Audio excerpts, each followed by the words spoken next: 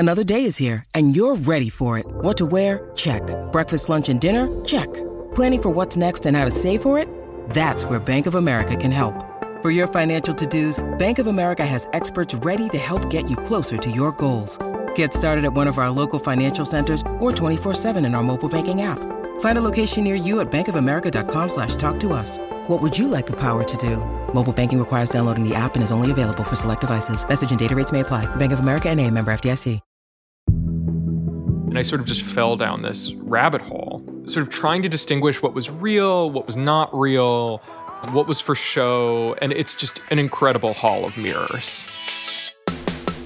Hi, I'm Madison Malone Kircher. And I'm Rachel Hampton, and you're listening to ICYMI. In case you missed it, Slate's podcast about internet culture. Rachel, I'm going to break the cardinal rule of podcast taping. Take out your cell phone.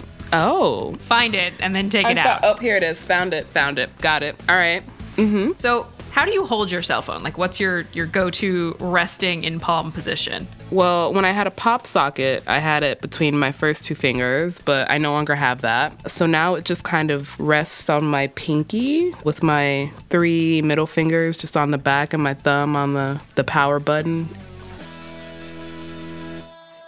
Okay, that's exactly what I do, which is why I was really freaked out when I saw this viral tweet this week all about smartphone pinky. Did you see that? I did. I saw it. I felt read. I felt seen.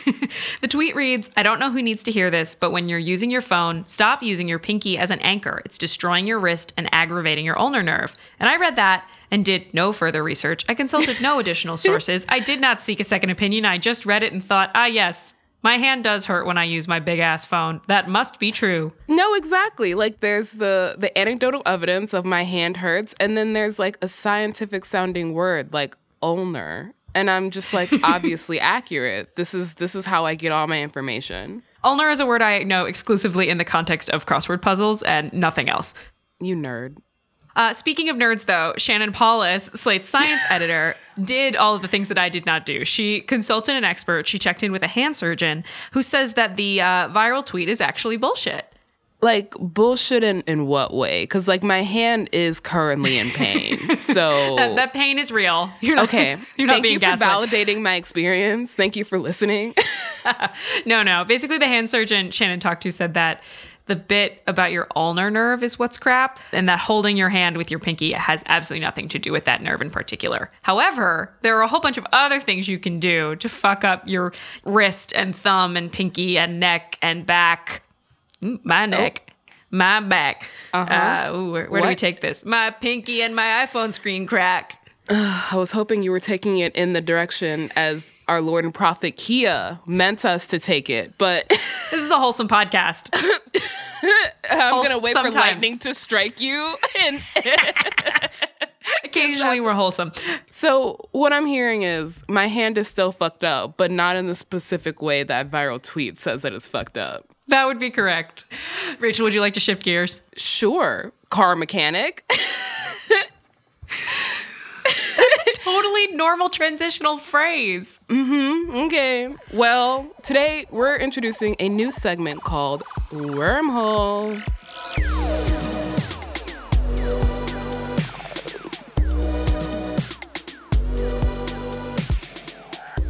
Wormhole is a segment where we invite another internet obsessive, a learned scholar of the hellhole that we call the internet, onto the show to tell us all about the digital niche that they've spent maybe too much time in. Speaking of too much time, Madison, I'm gonna put you on the spot. What's your digital wormhole? Surprising to no one, an internet wormhole that I have fallen down so far and so many times I now think I could teach a college seminar on it is the Tumblr chronicles of a hypothetical relationship, big air quotes aren't hypothetical, between one Taylor Swift and one Karlie Kloss. Wow, this is the least surprising thing you've ever said to me. There are charts, there are maps, there are grainy photos of a tiny cabin in Big Sur that they maybe stayed one time, and that proves they're dating because the description of it on the hotel website describes it as a great place for lovers. Okay, but is there a PowerPoint slide? If you want it, it exists, and I will show it to you. You will need at least 8 hours. Only 8? That's for like a topical surface level, like... That's the 101 level course. Yes, that is the 100 level. Like, if you studied this in high school, you could probably place out Yep. Mm-hmm. your AP Taylor score. What is yours? My AP course is on, I feel like, kind of an almost adjacent topic. Have I told you this before? Have I disclosed this on the podcast? Well, at one point I was really into One Direction, and not in an era where I should have been. Like, this was not middle school. This was college, like freshman year Rachel, of college. One Direction didn't exist when you were in middle school. Okay, you're is not your only wrong, option. but I'm just saying I was a little too old for boy bands. This is my, I'm not gonna say secret shame because I'm disclosing it on this podcast, but like, I knew a lot about One Direction, and the college course I could teach is on the many signs leading up to the day that Zayn Malik left One Direction and what they meant. This is interesting. I really thought you were going to disclose your time spent as a Les Mis Tumblr teen. Oh, I could also teach a class on all the homoeroticism in Les Mis, but I feel like that class already exists. Yeah, I'm pretty sure I took that one in college. All right, so One Direction, Taylor Swift, and Karlie Kloss. But for the inaugural installment of Wormhole, we're going to talk to our colleague and senior producer of the Slate podcast Decoder Ring, Benjamin Frisch, about the phenomenon of mukbang YouTuber and drama magnate Nikocado Avocado, and why the internet is convinced that he's killing himself by eating himself to death. We've wanted to talk about Nick for a while on the show, but he's not our particular wormhole, which is why we were extremely thrilled and mildly concerned to learn that our colleague Ben has spent, I'm sorry, Ben, but a lot of hours becoming something of an expert on one Nikocado Avocado. Hey everyone, it's me, Nick Avocado. Today, we are going to be having some cheesy, spicy carbonara ramen noodles, and by we... This is a story about vegans, about eating copious and possibly dangerous amounts of food. It's a story about concern trolling, and ultimately, an algorithmic evil genius. Orlin! We'll be back with Ben after the break. Tired of not being able to get a hold of anyone when you have questions about your credit card? With 24/7, US-based live customer service from Discover, everyone has the option to talk to a real person anytime, day or night. Yes, you heard that right. You can talk to a human on the Discover customer service team anytime. So the next time you have a question about your credit card, call 1-800-DISCOVER to get the service you deserve. Limitations apply. See terms at discover.com/creditcard. When you need mealtime inspiration, it's worth shopping Kroger, where you'll find over 30,000 mouth-watering choices that excite your inner foodie. And no matter what tasty choice you make, you'll enjoy our everyday low prices, plus extra ways to save, like digital coupons worth over $600 each week. You can also save up to $1 off per gallon at the pump with fuel points. More savings and more inspiring flavors make shopping Kroger worth it every time. Kroger, fresh for everyone. Fuel restrictions apply. This episode is brought to you by Progressive Insurance. Hey, listeners, whether you love true crime or comedies, celebrity interviews, news, or even motivational speakers, you call the shots on what's in your podcast queue, right? And guess what? Now you can call the shots on your auto insurance, too. Enter the Name Your Price tool from Progressive. The Name Your Price tool puts you in charge of your auto insurance by working just the way it sounds. You tell Progressive how much you want to pay for car insurance. Then they'll show you a variety of coverages that fit within your budget, giving you options. Now, that's something you'll want to press play on. It's easy to start a quote, and you'll be able to choose the best option for you fast. It's just one of the many ways you can save with Progressive Insurance. Quote today at Progressive.com to try the Name Your Price tool for yourself and join over 28 million drivers who trust Progressive. Progressive Casualty Insurance Company and Affiliates. Price and coverage match limited by state law. This is the story of the one. As a maintenance engineer, he hears things differently. To the untrained ear, everything on his shop floor might sound fine, but he can hear gears grinding or a belt slipping. So he steps in to fix the problem at hand before it gets out of hand. And he knows Grainger's got the right product he needs to get the job done, which is music to his ears. Call, click Grainger.com, or just stop by. Grainger, for the ones who get it done.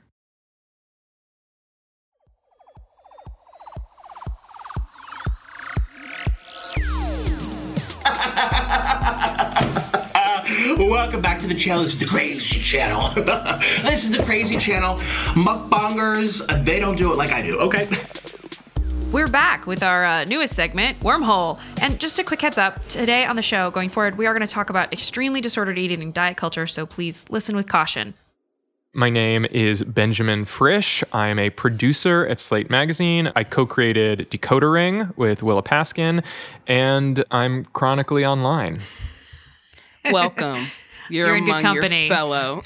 Thank you. Yes. I've brought, several dozen cheeseburgers and a giant vat of cheese with which to dip them in. So I'm right at home, with my boy, Nikocado Avocado.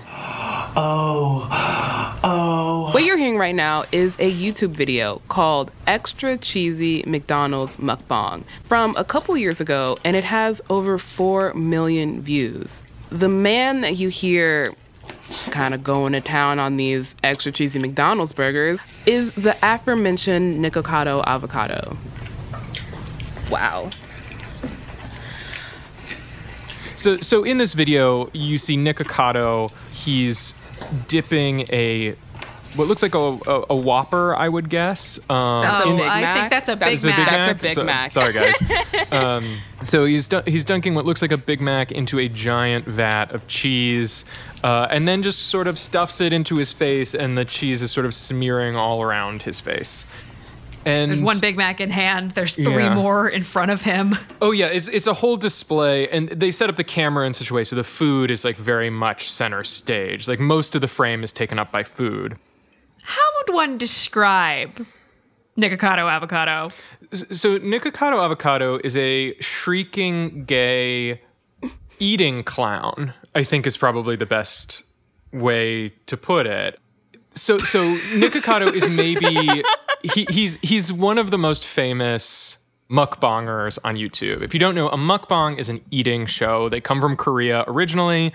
In the last half decade or so, these eating shows have really taken off and become sort of genre in themselves. Nikocado Avocado, he started out as a vegan mukbanger. And the reason he has his name, Nikocado Avocado, is because he used to eat a lot of avocados. My favorite place on the internet, vegan YouTube. Well, and he dramatically left vegan YouTube. He claimed it was full of drama, and also it was making him sick, which is perfectly plausible. And so what happens is that he leaves the vegan community and just starts doing sort of regular mukbangs. And he finds, I assume, that fast food does well. 2016 is when he switches from being a vegan mukbanger to a more typical mukbanger. The physical transformation is just astonishing. Over the last several years, he's gained 200 pounds, I guess. Last I checked, he likes to weigh himself on camera as part of the show. 352.61. 352? No! The eating is only part of the Nikocado experience. There's also what you would sort of describe as reoccurring skits and sketches and themes, including things about him doing an inventory of his closet for some reason, fights with his husband, which is like a major theme. He's sort of weirdly obsessed with like pooping his bed is like a joke that just like keeps reoccurring over and over and over again. Sure. Oh my God, I'm pooping. I am pooping. It's a little bit hard to kind of glean his popularity because he has 4 sort of separate main channels. But I did a little bit of math. And overall, across these 4 channels, he's got a little over 5 million subs and a little over 1.1 billion total views. Oh my God. So it's a lot. Nick is releasing at least 1 or 2 videos a day. Like he's producing an enormous amount of content, which involves eating huge amounts of food. Nikocado Avocado was in the news recently after he was called out by another YouTube creator who goes by the name Moist Critical / Huge Charles. His video about Nick has been viewed nearly 11 million times at this point. It's called "This YouTuber is Slowly Killing Himself for Views." He's well aware that he is throwing away his health, his well-being, his happiness, for the sake of some YouTube views because his audience continues to eat it up, much like he eats up 1 million fucking cheeseburgers every couple of days. And this happens every once in a while, where there'll just be like a whole cycle of Nikocado content that sort of ripples across YouTube. And, Nikocado, makes his own response videos in which he's very upset about this. But it's also very clearly like this is generating content for both of them. They make responses to the responses, and it seems like sort of everybody wins in the end. As if I don't have the right to exist because I happen to be a little overweight. This is an unfluffy person. Unfluffy! He is never out of character anymore, it seems. So this response is not him being genuine or taking it seriously. It's him playing his character and completely misunderstanding what I was saying in my video. It seems like people are suddenly very concerned about Nikocado Avocado. This idea that is floating around the internet that he is killing himself is the phrase that is getting bandied about. I mean, I don't think that most of these people making concerned videos about Nick, really care about Nick's health. I mean, I'm just very cynical when it comes to this stuff, having seen it play out over and over again. It's just a way to sort of create drama and views. I would be lying if I didn't say that, like, watching Nick, even from the time that I've been watching him, Nick has gained considerable weight. It can feel concerning to see that, but I don't know. Nick's health is his own business. While at the same time, it is totally fair because he's like now playing up this whole angle of himself. For a long time, he's done my new diagnosis and sort of hinted that he has diabetes, and he wears what seemed like the pressure socks that you like. Like, he'll walk around wearing those. That seems sort of an intentional thing that his body is sort of degrading. So he's like playing up that stuff himself. And again, it's not clear to me how much of that is like totally made up. Like clearly the CPAP machine is real. I think that it's just for sleep apnea or something. We're going to play a little bit of a clip from a more recent Nikocado video, the title of which is I'm Disabled, ... Taco Tuesday, where he talks about his recent broken ribs injury. Before you make fun of me, please try to put yourself in my shoes. I cracked my ribs from coughing excessively for over 2.5 months and my obesity, all 350 pounds of force. Ouch! And you can hear the CPAP machine he is wearing over his nose in this video. And it should also be noted he's wearing a bright red shirt. Bright red is sort of his color, and this shirt is like has patterns of his shrieking face sort of all over it. Yeah. I mean, there's this way in which he's turning disability and fatness into a joke. And like you're saying, grotesque, which is, I mean, that's kind of the flip side of feeder fetish in some ways, in that it is people are turning what seems like disgust into lust, and that mixture happening with this, like Nikocado Avocado seems to be very much playing and blurring that line in a way that strikes me as fat phobic. I think it's kind of fair to call him out for, perpetuating stereotypes. The way that he has gained all this weight in order to kind of play the character of a fat Karen, like on camera. Like that's the character that he plays. And he does insist that this is a character. Although at the same time, it also feels like there's some merging of the real Nikocado with this character over the last few years. He complains about service workers all the time and not getting his order right. He has this whole running joke about Nancy, his lawyer, and all of these people that he's going to sue. His relationship with his husband is a huge sort of running theme in these videos, which is sometimes very playful. A lot of times they just like throw food at one another, but the storyline is that they sort of hate one another, which to me is like, it's just a little bit weird because it's like, they're throwing things at one another. They're hitting each other with pool noodles all the time. There's sort of this like subtext of domestic violence going on, but played as comedy that I find a little bit uncomfortable. Is his husband in on the joke, you think? One of Nikocado's channels used to be Orland's channel. Like they're clearly in business together. Like this is a team effort, at least to some extent. Who knows what's really going on behind the scenes? But yeah, Orland is clearly involved. And in most of the videos, it's like, I have to say, Orland is not a great actor. And so it's pretty obvious when he's just like slinging, prepared insults at Nikocado. But then every once in a while there'll be a video where it just feels like there's something really dark going on. I want to play something for you, actually. Nick is holding the camera pointed at his husband, Orlin. Orlin is sort of sitting on the floor by the washing machine and seemingly like kind of having a bit of a breakdown. Then why don't you do it? Huh? Why don't you do laundry? When I will. Why don't you wash any of the dishes? Because I don't need to. There's no rush. You rush yourself.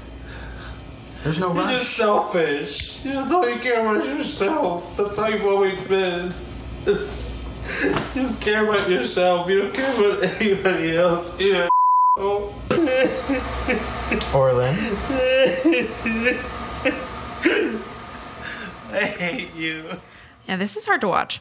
To me, this reads not like the kind of breakdown they have in front of the camera typically, which is sort of obviously staged. There's something about this that feels really raw, and the most I've ever heard him be really forthright and kind of relaxed and sort of normal is from an interview that he did, I think, at the very end of 2019 or early 2020 with Trisha Paytas, actually, on one of Trisha Paytas' podcasts, in which they sort of talk about all this stuff, and Nick's pretty real about it. I'm just so, like, my channel is a reality show in itself where it's like a guy could eat on camera and it's not going to be competition because so many of my viewers are here for me and my viewpoints and my...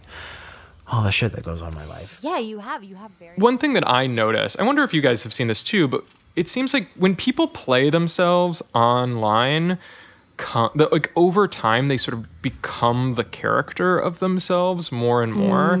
Earlier on in his oeuvre, it's easier to distinguish, you know, the videos when he's just like having a nice time or being serious. He used to make these like travel vlogs, which were much more produced, that sort of thing. And now it's just this like kind of, I mean, he describes it as a reality show where the membrane between what's real and what's fake is sort of intentionally blurry.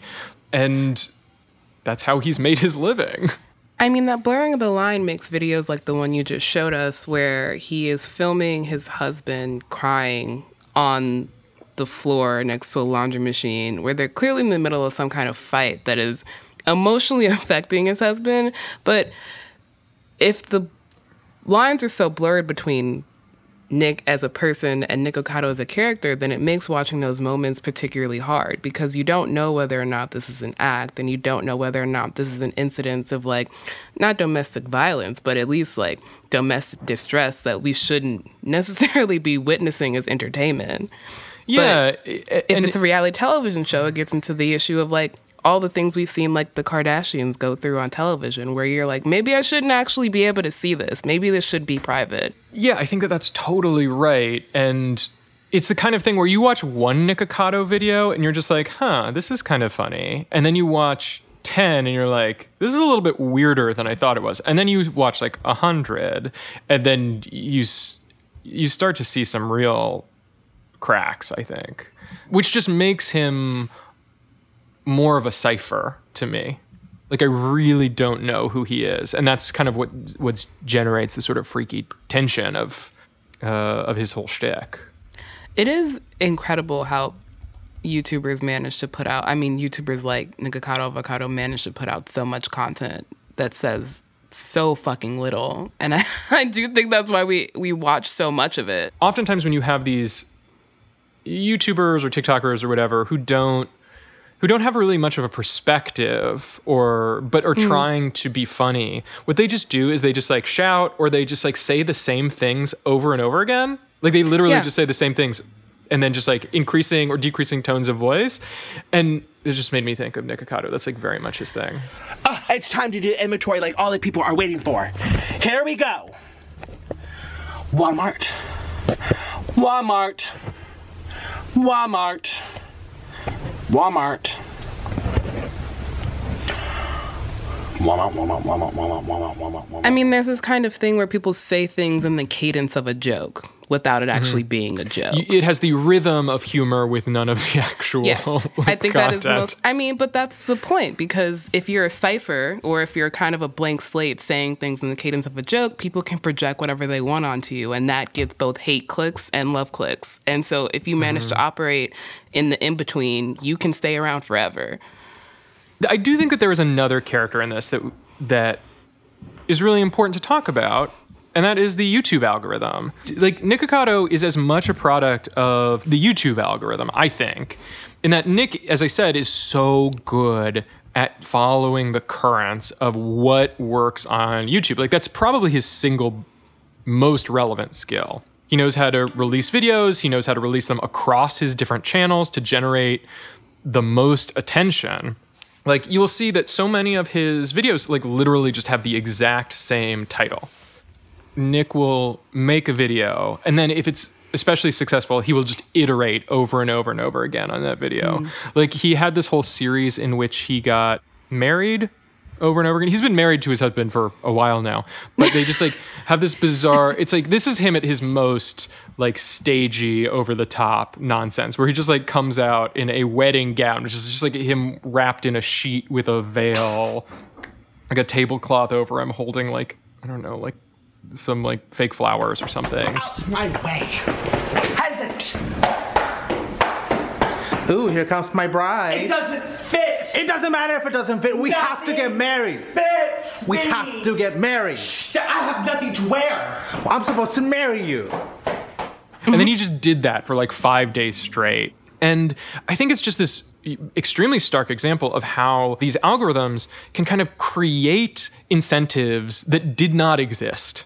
There was no incentive to do this 10 years ago. And if you look at it one way, this is sort of a piece of AI-generated art. You know, like, it's invented a genre of art, which are these eating shows, which, you know, run this whole gamut. But if you look at it the other way, if you look at it the other way, it's like incentivized people to make careers out of an activity which I think is probably fair to say unsustainable in the long term. it's funny hearing you bring up how the silent character, and this is the YouTube algorithm. I'm thinking back to my first job blogging, where part of it was just anytime Matt Stoney, who is a competitive eater and YouTuber, posted anything of him eating like an obscene amount of food, it was like, well, you must blog this now, because it was just guaranteed clicks. It was such an easy, sure thing. Do you have a sense of why people like watching people eat? Because I truly don't. I do not know why people like it does absolutely nothing for me in any dimension. It almost has a built-in like competitive aspect for you, the viewer. I don't know if you feel this way. Like, obviously, Nikocado Avocado is competing with himself to see if he can consume all of this food. I am competing with my brain to see how much of this video I can watch before it becomes like turns my stomach and I have to turn it off. Mm-hmm. I mean, I think that's a good point that you're getting to right there. I think that a lot of it is fueled by disgust. I mean, think about like there are shows like Mike's 600 Pound Life, or even just like the bare premise of like Fear Factor.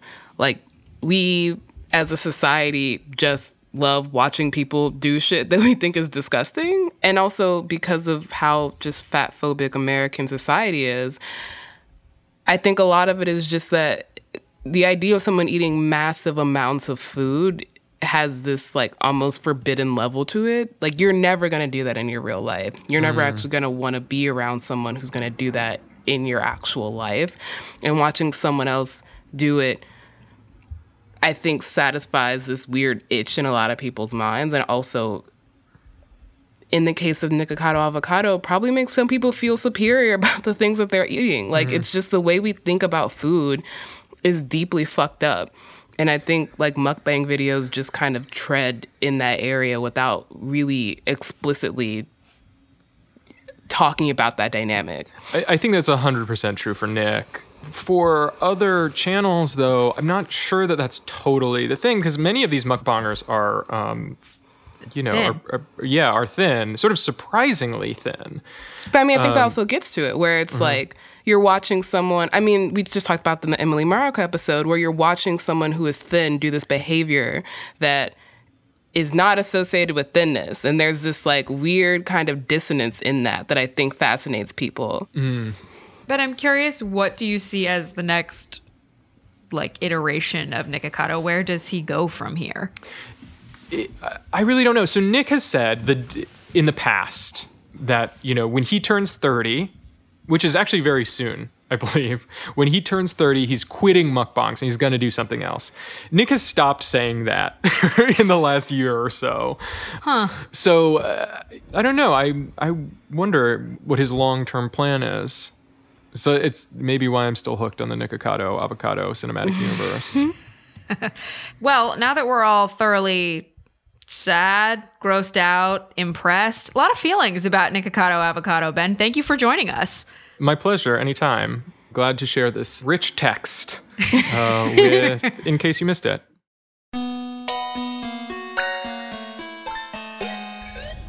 Once again, that was our Slate colleague, Benjamin Frisch. Ben is the senior producer of Slate's podcast, Decoder Ring. All right, that's the show. We will be back in your feed on Saturday, so please subscribe. It's free and the best way to make sure you never miss an episode. Plus, this weekend's Halloween, so it's going to be spooky. Spoopy. It's not going to be spoopy. Follow us on Twitter. We are at ICYMI_pod, or send us an email, ICYMI@slate.com. We'd like to take a moment to shout out listener Rachel, because apparently there's only one name allowed on this podcast, and it's Rachel, who sent us a sample soft launch photo inspired by our episode last week. Rachel, A+ work. Also, if you happen to have a wormhole that you're obsessed with, tell us. We might just have you on the show. ICYMI is produced by Daniel Schrader and Samira Tazari. Our supervising producer is Derek John. Forrest Wickman and Allegra Frank are our editors, and Alicia Montgomery is executive producer of Slate Podcast. See you online. Or in a wormhole. My neck, my back, my pinky, and my iPhone screen crack. My neck, my back. This is fun. Having a good time. I'm glad one of us is having fun.